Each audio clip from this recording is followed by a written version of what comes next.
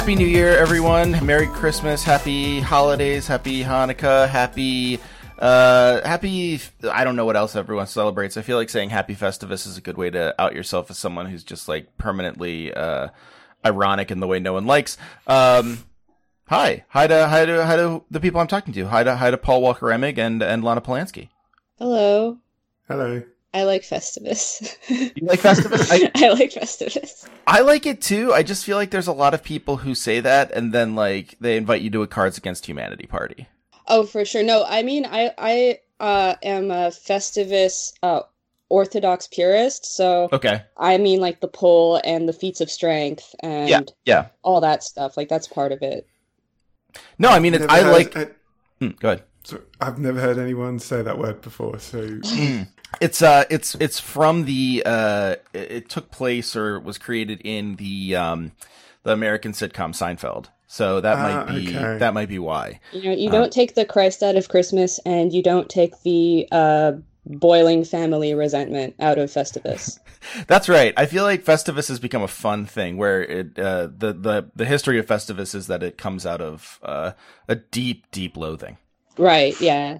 Just a pathological family dysfunction. That's Yeah. And Paul, I should emphasize this is from a comedy.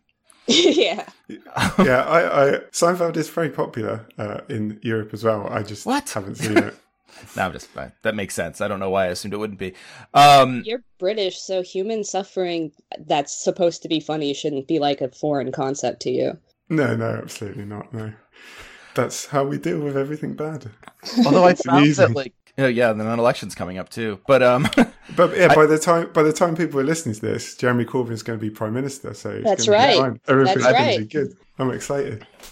yeah, no, actually, I'm not sure about like if British people like suffering though, because I remember when I was studying abroad in London, someone got stuck in some train doors, and me and the other Americans on board laughed at them, and everyone else looked at us like we were like just the worst people.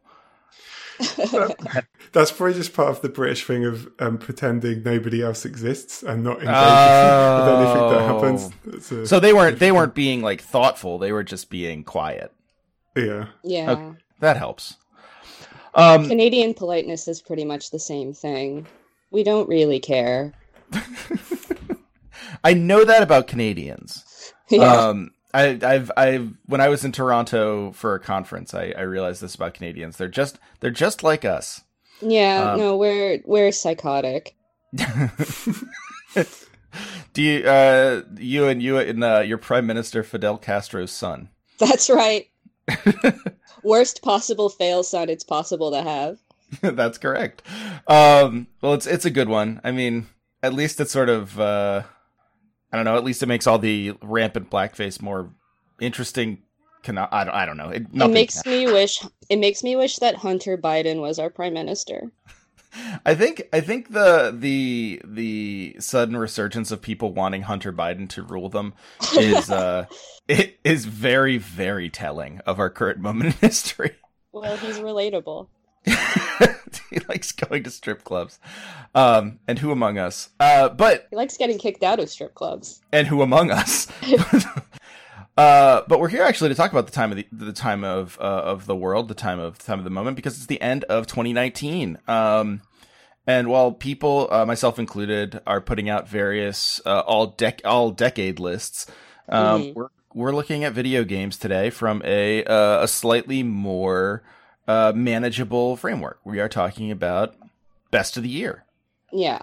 So I was thinking, and you guys can tell me if you agree, I was thinking we could go around and each give our number 5 and then our number 4, number 3, number 2, number 1, and just like give as much or as little detail as we want on it. I figure this will be maybe like a 45-minute episode. We'll sort of have a little fun, and I'll get you guys back to your afternoons, or in Paul's case, the evening.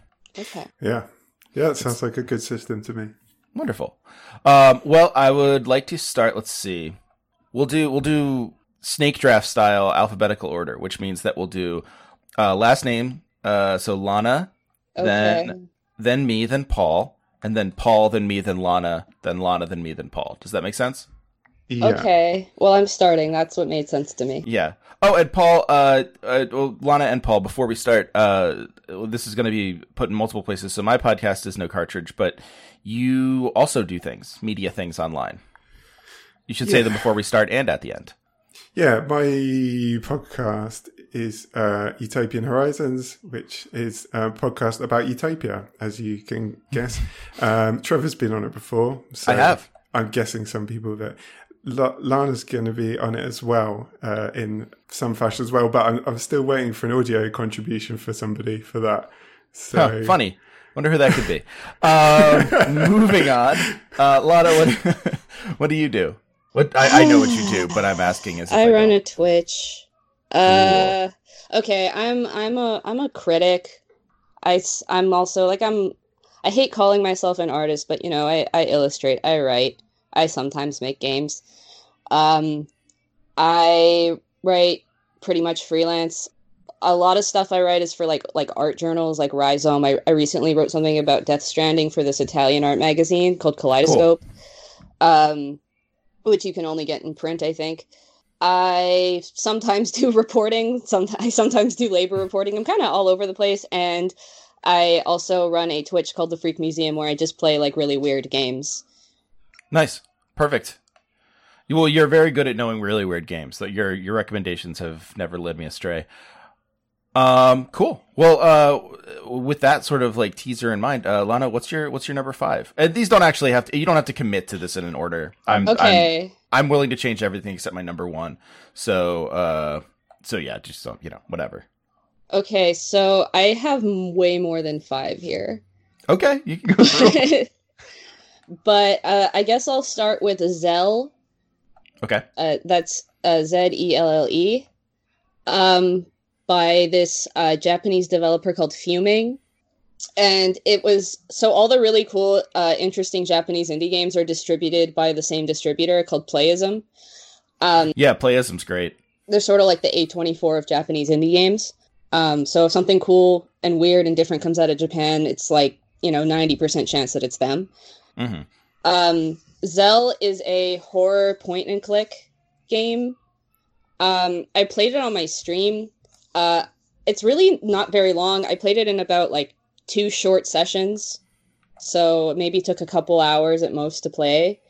And it's this point and click game where you're this kid who is bestowed with this sort of mystical, quasi-religious kind of power to slay demons.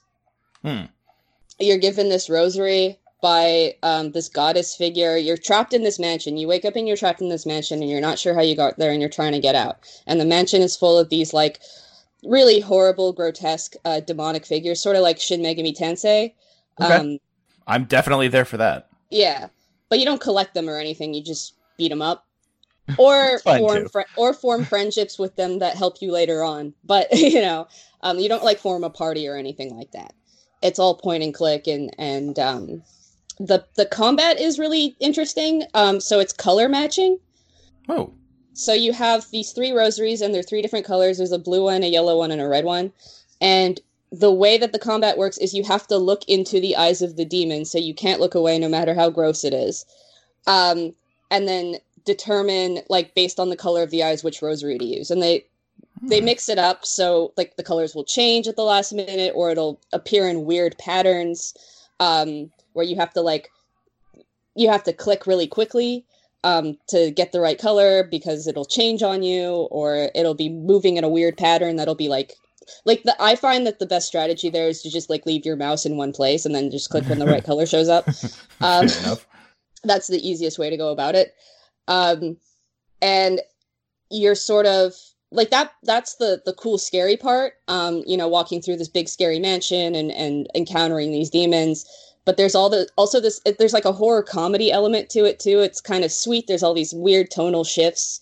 It's got this very bittersweet ending. It's weirdly touching, like it's over the top and very cartoonish, but there's a core of it that's very sweet and sentimental. And it's beautiful. Like it's a visually very stunning game. Nice. So I highly recommend Zell. It's very cool. Cool. All right. Zell, Paul?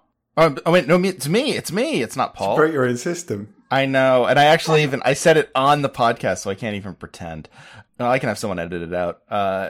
But no, my number 5 this year. The bottom of my list is very unfocused, and I'm just gonna say this because I spent too much time playing it. I don't know if it's really my number 5 game of the year, but I'm waiting very patiently for edits on my piece for EGM for it, but seeing as I don't have those edits, I'll talk about it here. I enjoyed playing Death Stranding. I think it basically falls in the Red Dead Redemption 2 category for me, which is like, I recognize that a lot of people put a lot of work into this. I don't think I enjoyed it nearly as much as everyone else. Like, it didn't do that much for me, but it was definitely an accomplishment for those people. I will say, I think its politics are not great. They are like basically how to say this? Like, they are at best illegible, and at worst, and probably what they are, just like weirdly America focused, where like any critique of America ends up just being like, well, you know what though, we got to get that old America back. Or even if you wanted to say he's critiquing America, and this is sort of what my article's about, like the game botches any sort of like actual claim so much that you can't honestly say that you're sure he's critiquing it or claiming we should have more of it or whatever. It's kind of an illegible game, but the play loop. Sorry, I was going to ask: there's a sense then, because I haven't played this. There's a sense that he's explicitly trying to. Well, I shouldn't say he, the team, Hideo Kojima or whatever, trying to make some explicitly political comment. Yeah, although there's an attempt there, but it doesn't pan out very well. Sounds like a Kojima game. Yeah, no, it's absolutely right. Like, other than, it's funny because like I'm playing these games for a book proposal. I'm working through all of Kojima's Metal Gear games, and the first 2 Metal Gear Solids are actually like fairly legible politically. I mean, they have their problems, but like their politics are very straightforward and not bad. And I was like, everyone has these problems with the Kojima's things, but they're all pretty obvious, I think. And like, then I got to 3 and Death Stranding, and it's like, oh yeah, okay, wait, I see what people are saying. But yeah, like the point of like Death Stranding seems to be something like America isn't about the things Donald Trump thinks America's about. America's about connection. But actually, America's bad too. But in the end, who's to say what's good or bad? Like, it's certainly not us, the writers in this game. I am doing the jack off motion into the microphone. Now, the good thing about the game is the play loop. I thought the play loop was really fun because and like, if I had played, I'm too formal with these lists. I have not gotten to Shadowbringers in Final Fantasy XIV. If I had, I probably would make that one of my top 5 games because Final Fantasy XIV's MMO thing directly speaks to my horrible brain, in the same way that Death Stranding very much speaks to my horrible brain, which is get mission, go to place, resolve mission, get numbers, go to place, resolve mission, get numbers. And you get to build roads and stuff. And I will say, like, the mechanic of community building along with the people on your server is fun. Like, there's the play loop itself of delivering stuff is fun. If you have the kind of brain for it, I can't say like it's for everyone. It'll depend on your taste, basically. But if you like that kind of thing, if you like big open world games and sort of repetitive play loops that get a little more rewarding over time, it's going to be a game you get a lot out of. I would say the story is just as half-baked as everyone's telling you it is. Mm-hmm. Okay. Well, I definitely want to play it. It sounds interesting, but... Interesting, yeah, for sure. The way you're describing... Go here, make the numbers go up. It doesn't sound like I'll enjoy it that much because I don't think my brain works that way. But it's not. Let me say this based on our other episode. It's not Snatcher. It's not like a narrative that needs an excuse for a game. It's a game that clearly needed an excuse for a narrative. I think. I mean, I do want to play it, but I do think there is a tendency, like with Kojima, especially because he's a guy who tries to be explicitly political to the extent that I guess he can. Mm-hmm. he'll sort of talk around whatever point he's trying to make, and I wonder if it's just him being weirdly careful and sort of like not trying to offend any sensibilities. Because I mean, here's a guy who's made like a lot of money doing the things that he's been doing. So of course his earlier games are more legible and more coherent and have better politics. And then as he's able to sort of work his way through the industry and make all these connections and kind of, you know, basically create a situation where he has a lot to lose. Yeah, you don't want to kill the golden goose. Yeah, he's gonna have class solidarity with the people who have, you know, given him that. So his politics are going to get less coherent, and he's going to get more indulgent over time. Yeah, for sure. And I think like one of the things I say in the review it's what I wholeheartedly believe about this game, is that it is basically just like Kojima's taken his main three themes, which are parentage. So like what, you know, who are you born from? Who are your parents? It's something that's very interesting to him, particularly fathers and sons. It will surprise you not at all to learn that the mother is not particularly important, although she shows up in this game. She's not absent, so that's something. The extermination of the human race and like sort of apocalypse scenarios, and a heaven or hell strictly for soldiers. Those three themes are forefront in the Metal Gear series, we all know, but also in Death Stranding, and they just they're not the right themes. So it's probably part class solidarity and probably also part like he just doesn't have any more interests. But I've talked too much. Paul, give us your number 5. Okay, well, my number 5 is what I would call a utopian game. Okay, cool. It's called A Bewitching Revolution. It's like a short game that's maybe, I don't know, an hour or so, something like that. And it's made by Colastia, who tends to make games about capitalism and stuff. And it's a game where you play as a communist witch who comes into a capitalist dystopia that has, you know, the problems that a capitalist dystopia has: poverty, surveillance, inequality, climate problems, etc., etc. And you have to kind of try and influence a change there.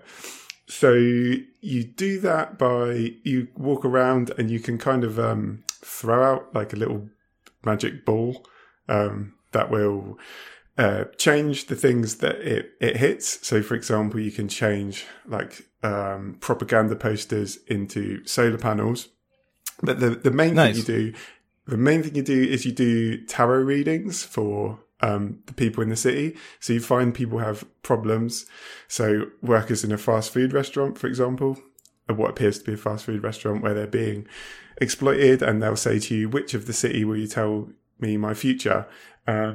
What I really like about it is you don't tell them their future. You kind of open up the possibility for a future that they are able to define, I guess. So to give an example, so I've written down one of the readings here.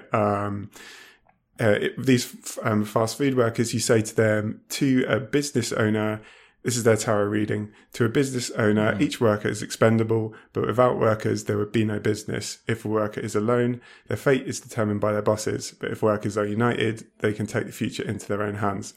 So it's pretty obvious. I would guess you could call it a polemic, an anti-capitalist polemic. But I like the way that these readings don't actually tell people what they can do or what they should do. They just kind of give a diagnosis and a kind of analysis of structures of power, and then those people go off and do things themselves. So you're not, as opposed to a lot of games where you're like the sole agent of change who is there, you know, doing everything, fighting everybody. And what happens in this game is you're kind of building a movement that chugs along by itself. So this city is very small, but it's quite evocative of being a bigger place. And the more you do, the more you see people moving around, changing things in the city themselves.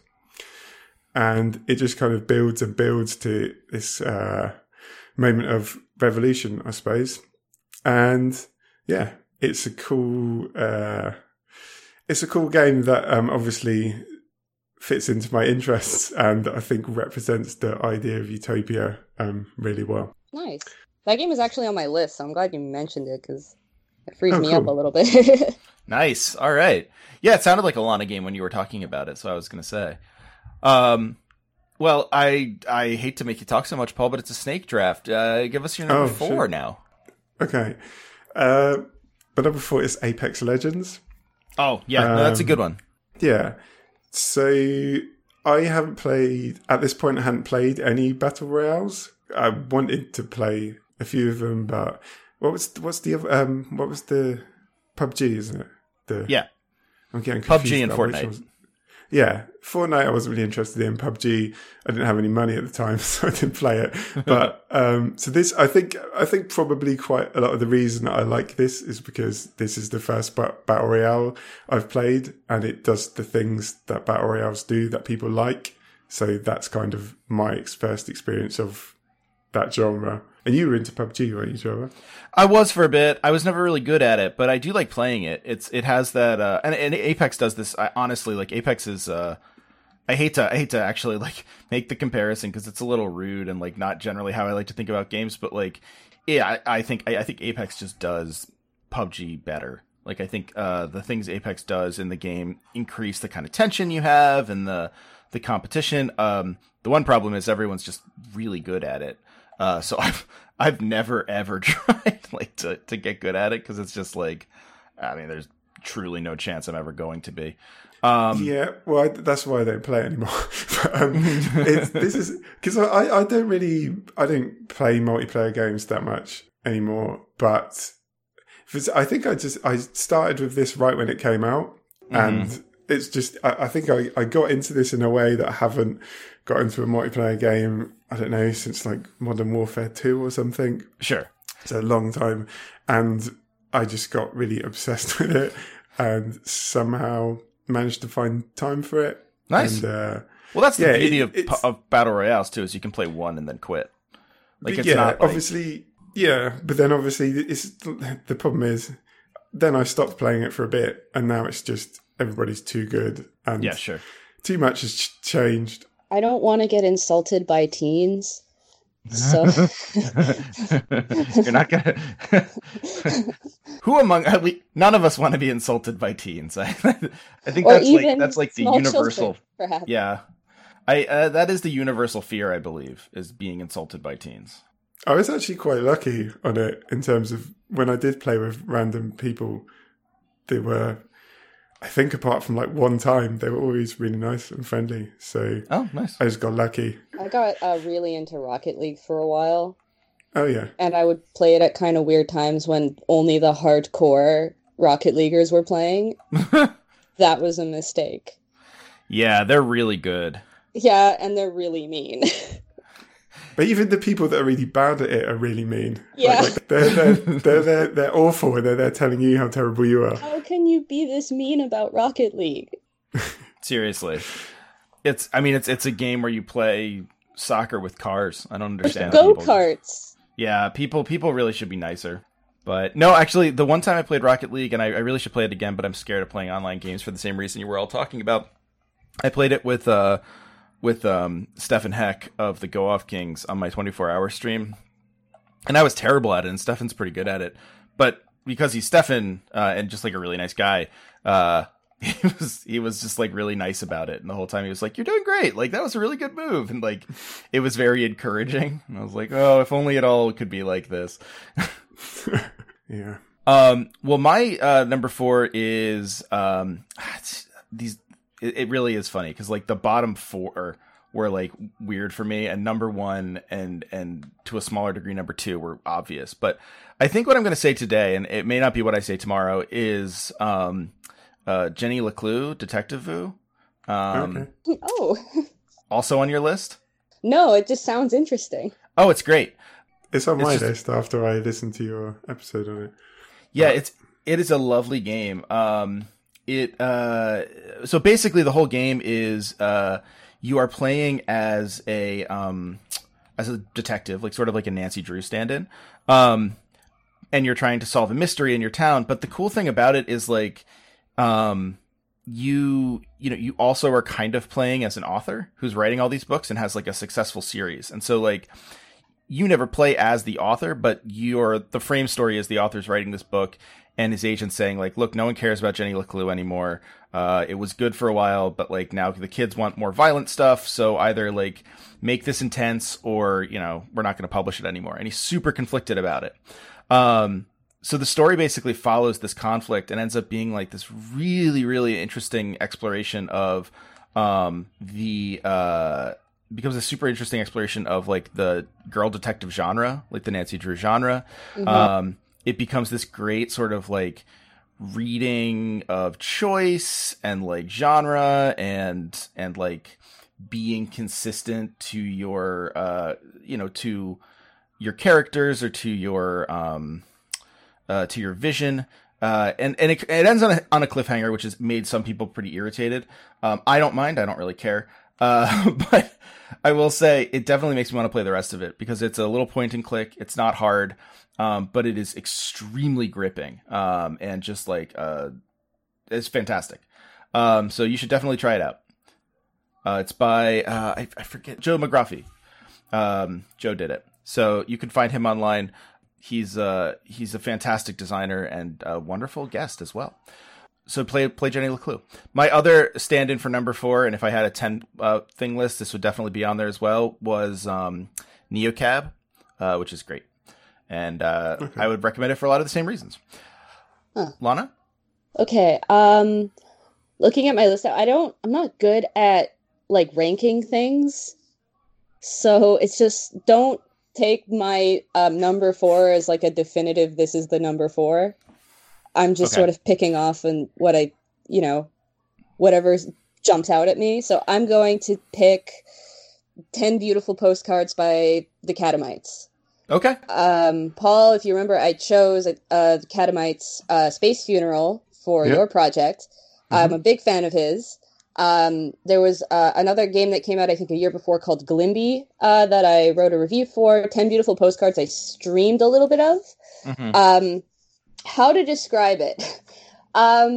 So you play as this... Well, Steve and the Catamites makes these little sort of frog-like creatures, sort of anthropomorphic frog-like creatures that sort of populate his universe. And this frog-like creature is collecting postcards, so you're walking through this big expansive world. It's top-down. It's a world that's kind of constructed. It's kind of a pastiche. Like a lot of his kind of games are kind of just built out of different sorts of assets.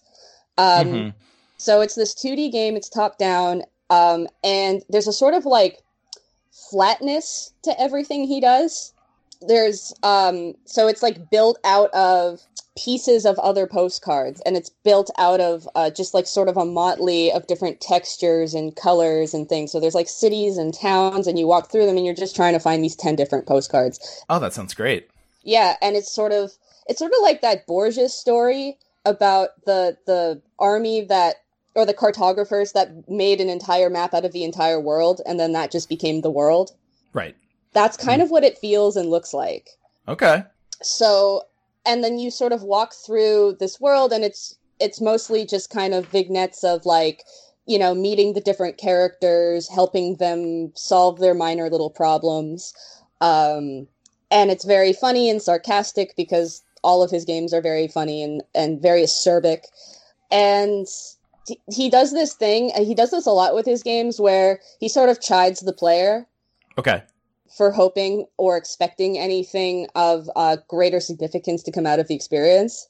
It's kind of charming in a way. It doesn't feel insulting, but it does sort of feel like, don't get caught up in a sense of self-importance as you're playing this. Just have a good time. Okay. That's nice. I kind of like that. He's a very interesting guy, and it's just, I always pick games that are like really, really hard to describe. But yeah, it's basically just a sort of this, I guess you would call it an open world adventure game. There's no, there is a critical path, but like you can go kind of off in any direction and collect the postcards in any order you want to. And you're just sort of like walking around the world, discovering what's in it. That sounds great. It reminds me, the way you're describing, and honestly, it probably has nothing to do with this, but it reminds me of it because of The postcard element, it reminds me a little of Gorogoa, how you're describing it, but I doubt it's very similar. But it No. sounds very cool. Yeah, well, the postcards that you read suggest that there's a sort of like off-screen character that Oh, the cool. avatar knows on some level, and that like you're catching up with this person or trying to stay in touch with this person via the postcards, or they're Okay. staying in touch with you, and you have to like find the postcards in the world, and it's sort of a puzzle. Cool. That sounds great. And what is your next game that is super hard to describe? Let me see. Well, so is this for number 4 or number 3 now? Technically for number 3. Okay. I guess I'm gonna go with Fight Crab. Which is Okay. a little easier to describe, That's actually. so good. I love Fight Crab. That's the one everyone was streaming, right? Yeah, I did stream that one. Yeah, so that's a NewSoft game. Again, distributed by Playism. So it's a Japanese indie game. So NewSoft pretty much only makes games about deep sea creatures. Okay. Good. As they should. Yeah. So they had a previous game, Ace of Seafood, which is very different. It's more like a flight sim type of thing, slash third-person shooter. Fight Crab is more. It's described as like a wrestling game. So it's like a 3D third-person fighting game. Where I think that there is actually like a competitive and like a co-op mode, but I played the campaign, Okay. or such as it existed in, I think it was an alpha when it came out. So and it's been updated since then. So I think it's like still currently in development, but you can play what exists of it right now, and they're gonna keep adding things, I think. And yeah, you're a crab. And you fight. It sounds like it's a crab version of one of my favorite games, EDF. Yeah, well, it's like a Just crab. fight what's in front of you. Pretty much. It's just like a crab. It's like a hack and slash fighting game. I love it. where you can use your pincers as a weapon, but there's also like weapons in the world. And all the worlds are all like very like vastly different. So it's like you could be like walking through a district in like feudal Japan, or you can be on top of a dinner table with a big spread and like, or you can be in a medieval castle and you're fighting other crabs or lobsters, various crustaceans, what have you, using various weapons to do so. So, you could have swords, mallets, whatever. Nice. Whatever you can pick up with your little pincers. Whatever you can use to destroy the humans or whatever's. Do you fight humans? No, you only fight other crustaceans, but here's the really compelling aspect of it, in thoroughly human environments. Oh, okay. Right. So Sure. cities and towns and dining room tables. But there are no humans. It's only crustaceans. I love that. It's a vision of the future there. Sure, why not? It's kind of a better future. I like it. It's so fun. I call it utopian. All right. Well, then it's time for my number 3. My number 3 is that I always feel like this is like the opposite of most reviewers. I always feel like I have to include some AAA games on my lists because I do play them and I do enjoy some of them. I think I would probably just include all indie games, and I'll probably mention most of the indie games. The top 2 are. But this one I had a lot of fun with. I'm a big FromSoft head, so it's not super surprising, but I was surprised that people had divided feelings on this, and I feel like it was a game that as a result didn't get as much press and love as it maybe could have, but I really enjoyed Sekiro. This is also my number 3. So Fight Crab is a lot like Sekiro in a way. Okay, no, I buy that, actually. I totally buy that. Without like the story element. Yeah, no, I mean, that would be fine. I actually like the story in Sekiro, but like I would also say that the story in Sekiro is so elusive in some ways. Like it's very ephemeral and like and kind of like in the background and suggestive that it would be okay without story too. It'd just be a little different. But yeah, I really enjoyed Sekiro. I thought it was Very fun. I liked the battle. I liked the sort of like battle mechanics a lot. I thought the shift from traditional FromSoft games where you are, focusing on maximizing your build and all this stuff and like dodging stuff was really, really, it was a neat departure to just be like, okay, you get like one build and the main thing you're doing is you are parrying. Parrying is the only thing that you have to do in this game. And like, it really, really worked for me. I thought it was fun. I thought it was really enjoyable. I would absolutely recommend it to anyone. I think even people who don't usually like AAA games, there's something very enjoyable about it. I don't know if they've included like an easy mode or not yet. I think this is a topic of some debate on my own Discord, but I think if there's any game that would benefit from an easy mode that is sort of like in the Soulsborne category, it would be Sekiro, because it is a beautiful game that feels good to be good at, which is different than the Souls games. Paul, you also had that as number 3? Yeah. Please talk more about it then. Similar thoughts to you. I don't think it has like the atmosphere of something like Bloodborne. Like, I don't think Bloodborne kind of infected my brain in a way where like I was falling asleep and like thinking about it, which isn't the most pleasant thing. But so I don't think Sekiro has that. But just like you, really, really enjoyed the combat system. I've never really done the parrying thing much in Souls games before, just because that always seemed like a thing that people who are really good do.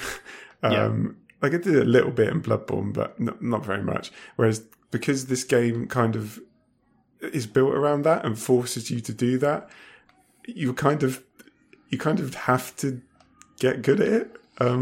You can't beat the game unless you understand the parrying mechanic. I really enjoyed the fact because Bloodborne or Dark Souls, you can always, if you've got the fear, you can, you're just gonna play, be very defensive or like very on your back foot. Whereas this game just makes you chuck that out the window and just go, okay, I just have to, go in like fully aggressively, and then it'll either work or it won't, and that's fine. And making you have that kind of commitment, just you've got no choice but to commit to the combat system. And once you get it, I can't think of anything that's been as satisfying for me. Like particularly the Genichiro boss fight, I think, was when it really clicked for me. I don't know if that was one that you enjoyed. Yeah, but no, for sure. Just mastering that and being like, yes, I get this game now. I get the combat system completely. I feel like Genichiro was mine too. This. Definitely. Yeah. That and Lady Butterfly. I really enjoyed those. I thought they basically like they took on a new sort of idea for their games and did a great job. And I feel like a lot of people wanted Bloodborne 2 or another Souls game or something like that, and they got this instead and were disappointed. I was happy they were trying something new. As much as I like Souls games, I thought maybe it would just be like too much if it was another one, and I still think that, even though probably we're going to get another Souls game any day now. Lana, what's yours? I'm going to go ahead. This is my number 2. I'm going to go ahead and just put it out there. Untitled Goose Game by House. Good one. And that is, to be noted, not my number 1. So what could possibly have beat out Untitled Goose Game? Which is great. It's basically flawless. I mean, we all know by now, because everyone on the internet seems to have played it. Even people who don't play games seem to have been. Yeah, all of a sudden, everyone is interested in Goose Game, right? I mean, that was just like it was an absolute phenomenon. Yeah, and okay, I'm gonna go off on a little bit of a rant right now. I love the fact that I love the fact that this game got people who were previously not at all interested in the technical arts to pay some attention to, this is a really cool, interesting experiment and foray into the kind of thing that a video game can do, that it could really be anything, and it doesn't necessarily have to hew to, whatever conventions you think games have to hew to in order to be legitimate. Right. And it could have like a kind of broad universal appeal without necessarily appealing to our worst instincts. That said, though, it is a game about being an asshole. So, but it's charming because you're a goose and it's basically harmless. Right, sure. So, there's a certain degree of, like, I think most people kind of crave a certain degree of catharsis and a certain degree of liberation of, like, what if I could test certain boundaries that in polite society I probably would be reprimanded for testing, but if I'm in the person of a goose, who's to stop me? Yeah, and actually, in some ways, that makes it even more fun than like your various Grand Theft Auto, in that like you're not, since you're a goose and since it's like, oh yeah, we're just like this is purely hypothetical. It is hypothetical in such a way that like you're not even like thinking about, oh, am I hurting this person? Because you're a goose, you're doing something totally different than hurting the person. Except for that nerd kid that you repeatedly right, saw. Sure. Right, yeah. So except. But it's like transgressive without being like inhuman. Like there's a certain like level of boundary testing that's permissible, but right. It's not like gross and violent, really. Right, yeah. So I think that's part of its appeal, and it's very cute and it's very colorful and it's really well put together. And yeah, so you have this, you're a goose and you come out of, you come out of like a valley.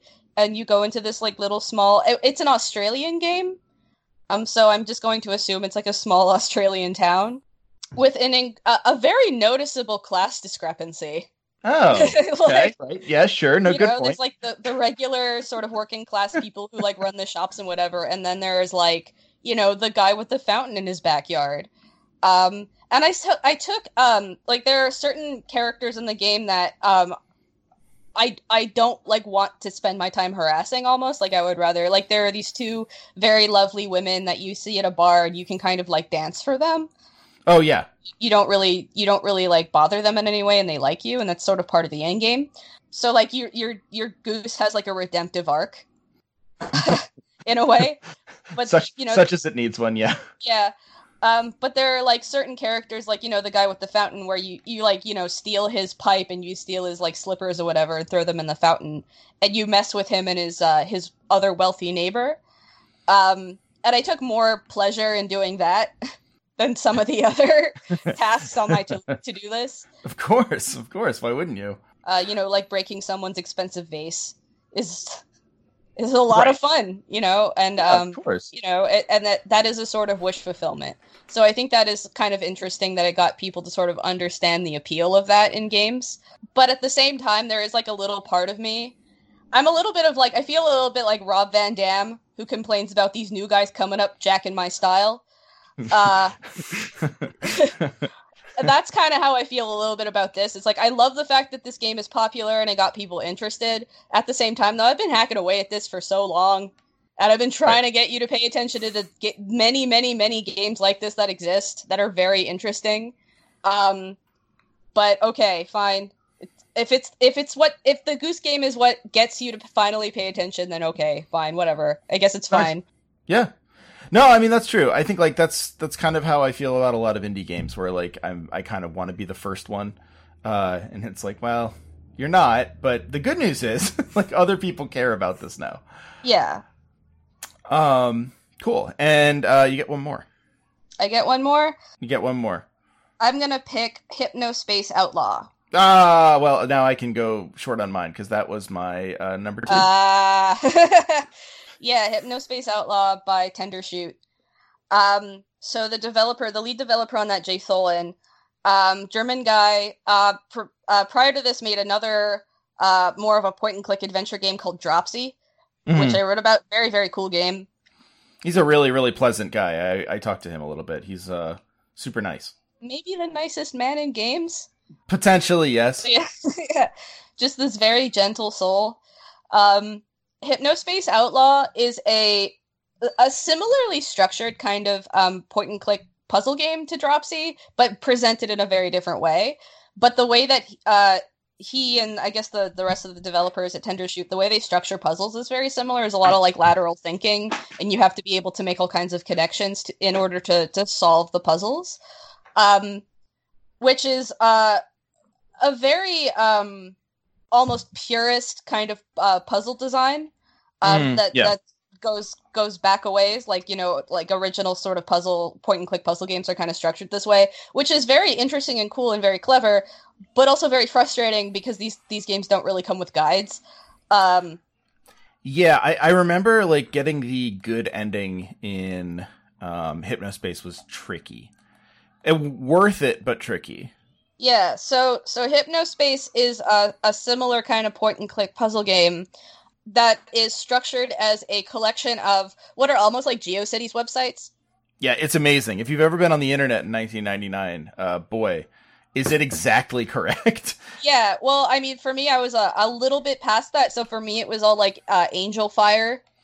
Yeah, sure. No, my site was on Angel Fire. Yeah, although I could have chosen between GeoCities and Angel Fire. That was and I picked Angel Fire, and I stand by it.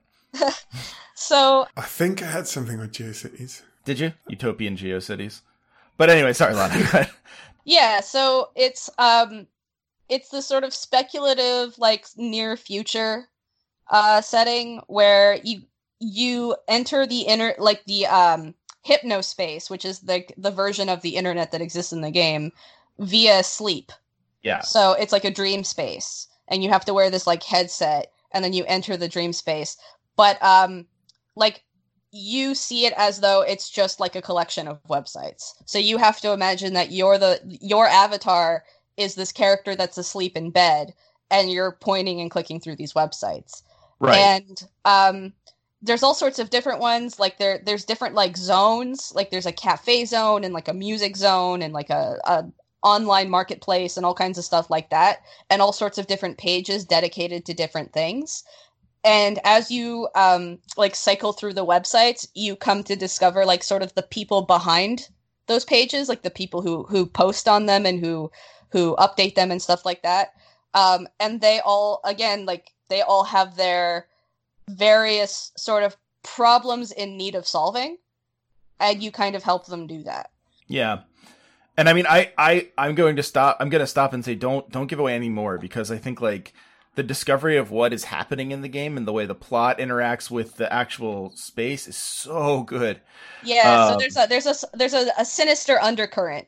Yes, which is obvious from the beginning. That's not giving anything away. But, no. But there's a sort of like, it's very sort of like, and this is something because I get kind of bored with like grimdark kind of dystopian science fiction. Sure, yeah, sure.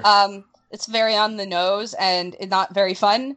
But I think a much better reflection of the dystopia we actually live in is one that's like garish and brightly colored.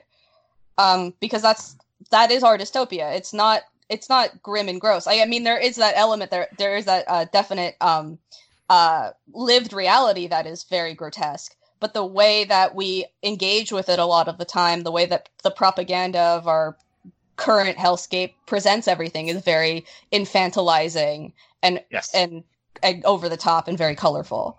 So I relate to that more, and it's also more fun to actually like engage with.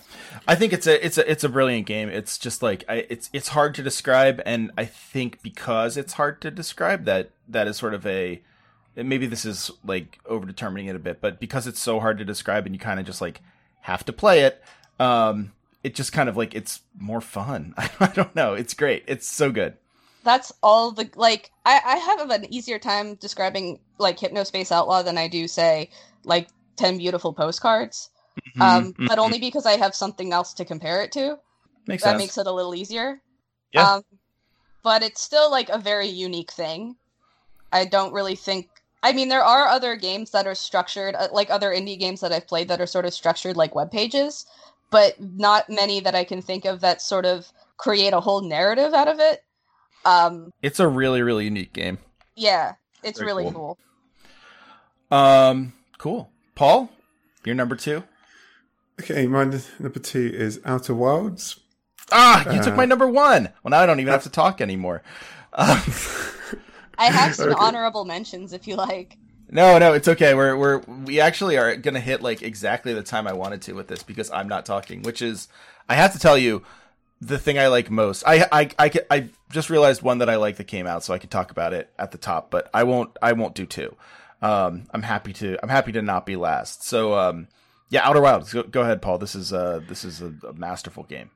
Yeah, well, this is, I guess most people are vaguely familiar with it, in that it's a game where you start off on one planet and then you launch yourself into space, and there's a small solar system with various other planets for you to explore and kind of uncover a story, I guess, in the space of doing so.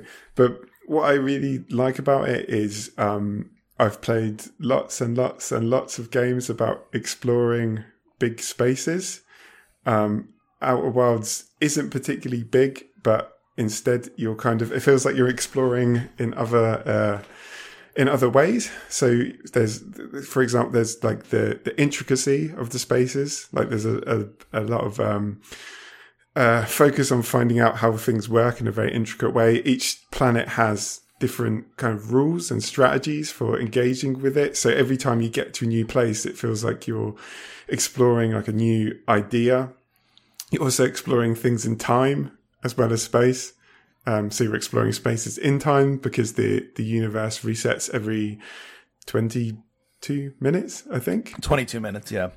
Yeah. And what I love about that and the way it kind of works and the way it tells its story is like, it really gives you the space to play around in the sandbox and takes away any sort of like frustration or negative outcome from your choices, because you make the choices and you just kind of figure out the structures, and then at the end you kind of use all your knowledge to kind of complete a loop effectively. That is the best way I can say it without giving away the game, but it just is. It's so smart with how it tells the story, and it's so smart with how it takes away the typical sort of like gamer brain problems, which is like, ooh, what if I can't do this in the future? Maybe I shouldn't do this now. Or like, ooh, what if this what if this hurts my character somehow in a way I can't fix?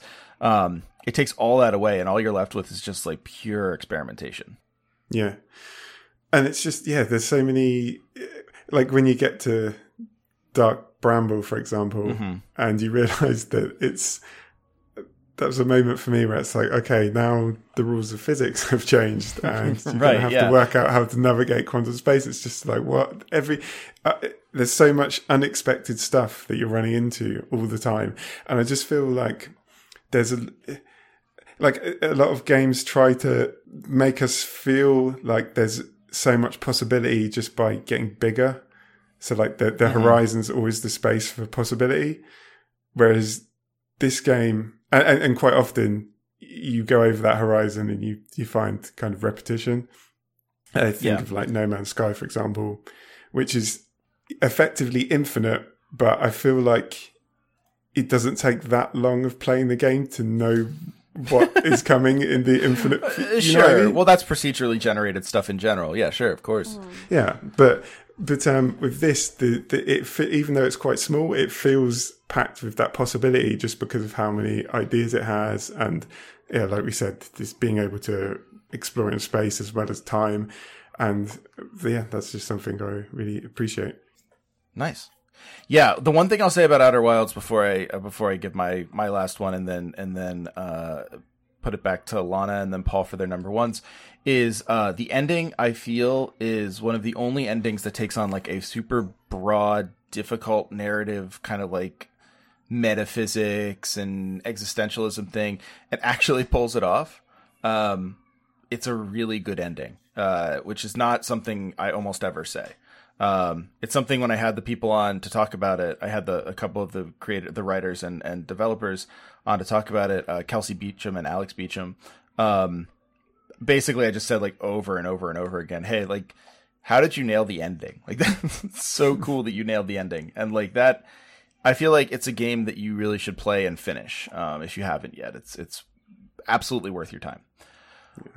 Yeah. The one other game that I will talk about that I actually forgot was released in 2019, but I did love, and maybe not a top 5 love, but a love for it is Baba Is You. Okay. I thought Baba Is You was great. I thought it was a really fun puzzle game. I thought once it gets to the hard parts, it gets a little too hard at times, but it was too much for me. I just couldn't do it. I did enjoy. I don't think I've seen this. Baba Is You? Oh, it's great. Yeah, this is up your alley. It's, really? I feel almost like neglectful that I've missed it. It came out and was like a big deal for a little bit, and I think it was just such a big year for games that people kind of like, and also people bounced off of it because it is difficult. Because the whole premise of the game is you are kind of messing around with the world in sort of programming language. Like you change, like you can move is around, and then it's like instead of Baba is you, Baba is flag, and then the flag becomes Baba, or like you is flag, and then the flag is the avatar for the player. And so like it's this really interesting linguistic challenge, and it gets very hard. But I will also say that I don't think I felt as satisfied with the game as when I finished some of these puzzles. Like, just like satisfied with myself and very pleased with how I did and stuff like that. Just proud. So yeah, no, it's good. It's very fun. If you like puzzle games, you'll like it. There's also just still a risk, of course, of just like bouncing off it completely. But I think it's like a $10, $20 game. It's not much. It sounds like something Wittgenstein would really like. It is, yeah, he would be so into it. We wouldn't hear from Wittgenstein after March. So, Lana, you're number one. Well, I already gave my number one because I snaked around. So my number one was Hypnospace. So my five were Zell, 10 Beautiful Postcards, Fight Grab, Goose Game, and Hypnospace Outlaw. Oh, okay. Well, then we did your number one. Yes, I'm sorry. But I do have a couple of honorable mentions that I can throw out there. Do it.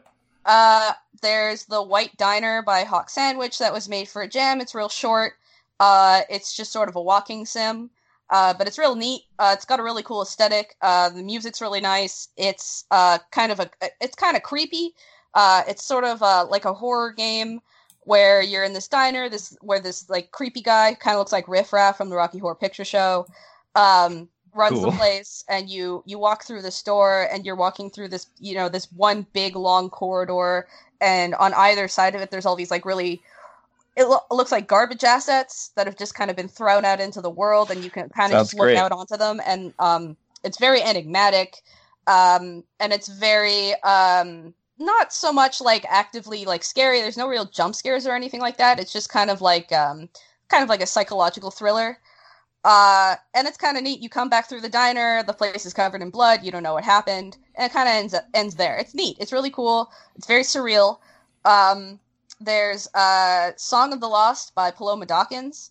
Oh, cool. Which is, she's this really cool artist, animator, who has won a bunch of awards, and who she made Oceanarium and Dream Warrior, and those are really neat, and you should check them out. But Song of the Lost is sort of like, you're kind of in like this limbo state. It has a feeling of kind of being a sort of a post-death scenario that's like presented as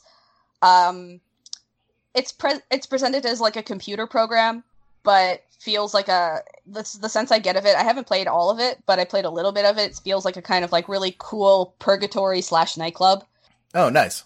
It's really, and her animation style is very unique and very distinctive and very like very colorful and very like there's just like it's maximalist, like there's a lot of stuff going on.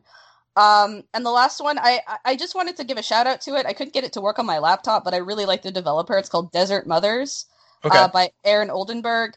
And Aaron Oldenburg has this really weird, very, very different animation style. He uses a lot of like tank controls and stuff like that. So there's a real feeling of like disembodiment with the characters that you play.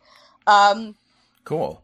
Like it almost feels like you're kind of detached from the character when you play. It's very easy to get a feeling of disorientation. And he'll use a lot of like very low poly, like the landscape will be very low poly, but it just has like a very interesting level design. So it almost has like Lawnmower Man type of graphics, but it's very cool and like very very compelling. And there's this other game he made that I reviewed a while back called Cho-Am that is set at the burial site of Pol Pot. Oh, okay. And you're just walking around the burial site of Pol Pot, and it's very, very cool. Nice. Check out all those. Okay. Well, we're big Pol Pot fans on this podcast. Just kidding. I keep saying this. We keep saying it over and over, and people keep thinking I'm joking for some reason. All right, Paul, you're number one. number one is Disco Elysium. Ah, good one. Okay. Did either of you play it? I haven't played I've it heard yet. of it. I have it, Okay. and people keep saying that I need to play it, that it's like one of the best written games of ever. So I have it, I bought it, I will play it soon, but not yet. Well, it's a detective game, as you might remember, Trev. I like detective games. Well, yeah, and this is why Sean from No Chorus was also saying, like, oh, maybe I should play this game. Like, it's like both of you were just like, oh, I love detective games. I was like, both of them are going to love Disco Elysium. Yeah. So, I mean, the basic thing is you're trying to solve a murder, but what makes it interesting is you have, like, a lot of RPGs, you have skills, but these are things like logic, empathy, perception. So they relate to, like, how you can solve the case. So obviously, if you've got high logic, then you can spot logical inconsistencies. If you have high empathy, you can kind of you pick up on how people are feeling when you speak to them, which helps you, navigate the conversations. But each of those skills has a personality. Effectively, they're their own characters, so they will be kind of speaking in your head as you're talking. And the more points you invest in different skills, the more prominent they'll become. So if you invest a lot in logic, it will crop up more and more. And they each have personalities which kind of fit in with that skill. So like logic, as you might expect, can be a bit aloof and kind of arrogant. So if you can With kind logic? of go, you can kind of go too far by investing points in them to the point where they become a hindrance. So they become a way of kind of constructing a personality for your detective as much as like skills that you use to navigate the game, if you see what I mean. That's cool. Would you It's say really- that you could be defeated by your own logic? You could be defeated by your own logic, yeah. So yeah, and it's I mean, there's some weirder skills like Inland Empire is kind of like Ooh. lets you pick up on, I don't know how to describe that. It's kind of intuition, I guess, but then it's attracted to kind of mystical theories and ideas. So again, the more you invest in it, it will kind of draw you towards certain things. So it's an incredibly variable in terms of what experience you're going to get in terms of how you build your character. But I just think it's a very unique way of using a skill system. And yeah, it outputs all kinds of interesting things. I think the politics of it is really interesting. It appears quite cynical in the beginning, and I think quite early on can feel like it's doing the both-siding thing, which I don't think it is, but it's got a kind of critique of communism.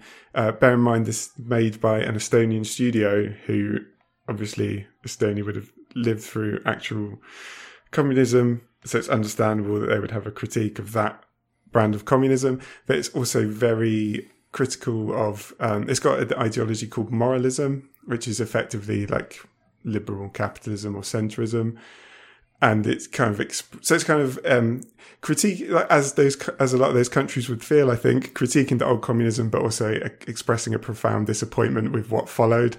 And it's consistently highlighting the kind of hypocrisy, exploitation, and kind of deep-rooted connections to colonialism that this centrist ideology has.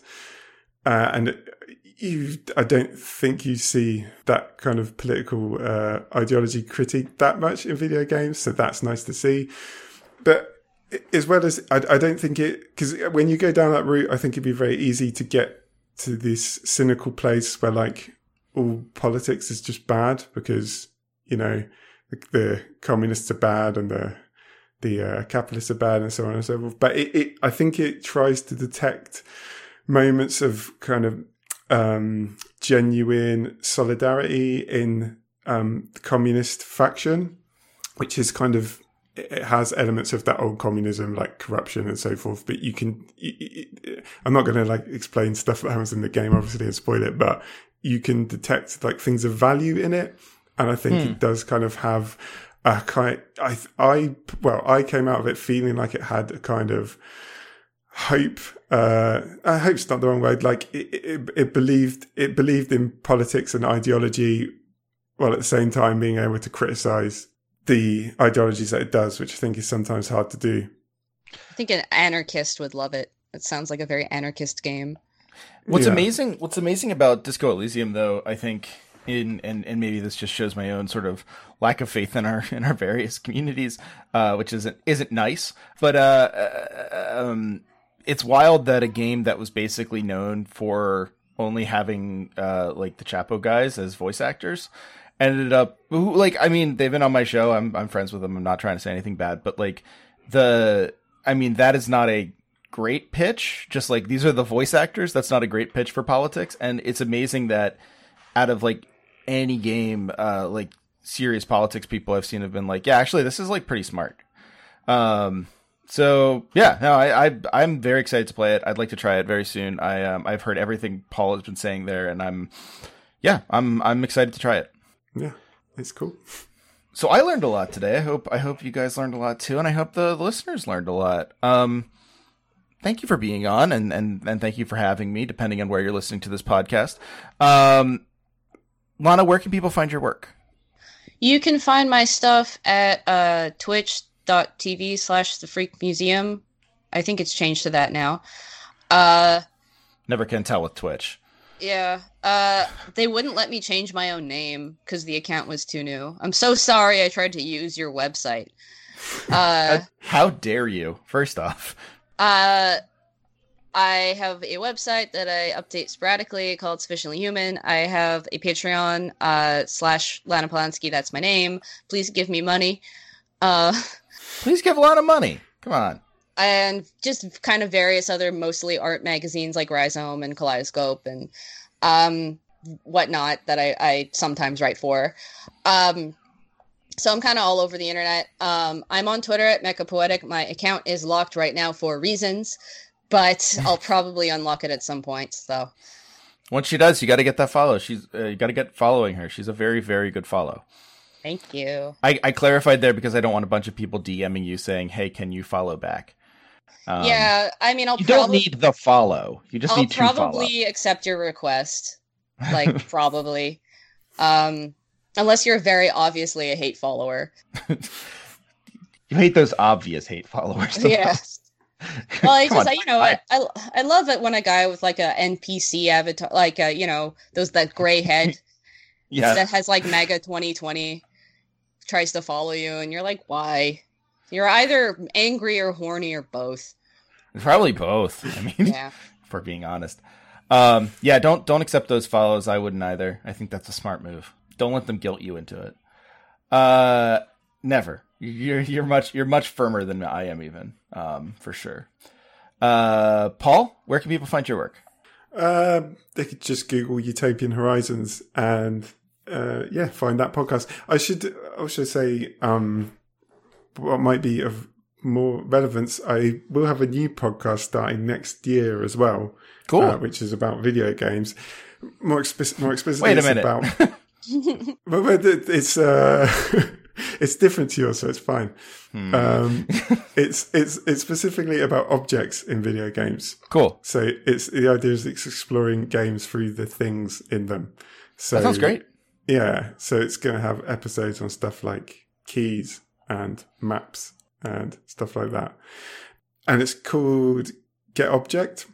And it's not out yet, but there is a Twitter page sitting there with no tweets, which is Get Object Pod.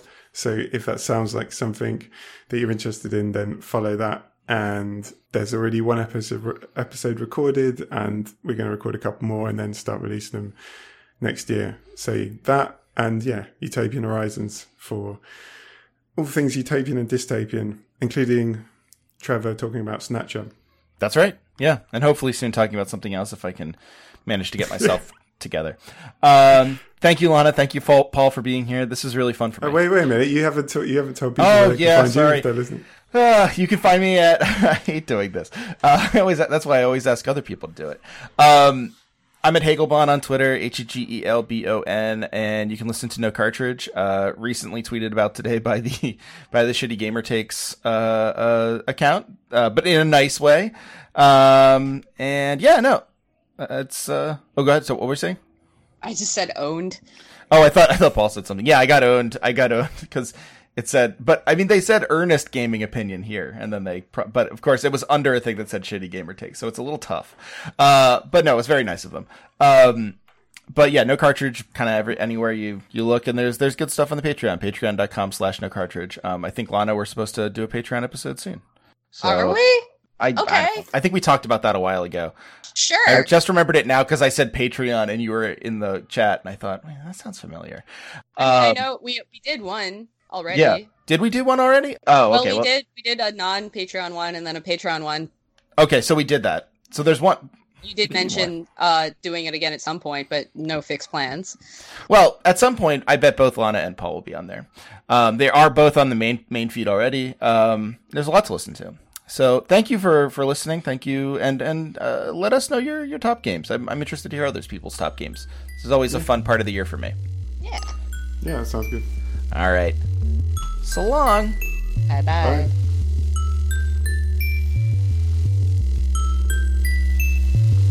Hey, thanks for listening to No Cartridge. If you'd like to support us further, please consider going to patreon.com/NoCartridge, or for a one-time donation, paypal.me/Hagelbon, Hegelbon. It's really, really helpful for all of us to be able to support the many people who make the show, myself included, but also our producers and various co-hosts, and writers and artists. Thank you so much for listening. Please remember to like, subscribe, share, any of those things that would let other people get the quality video game analysis that you've grown accustomed to.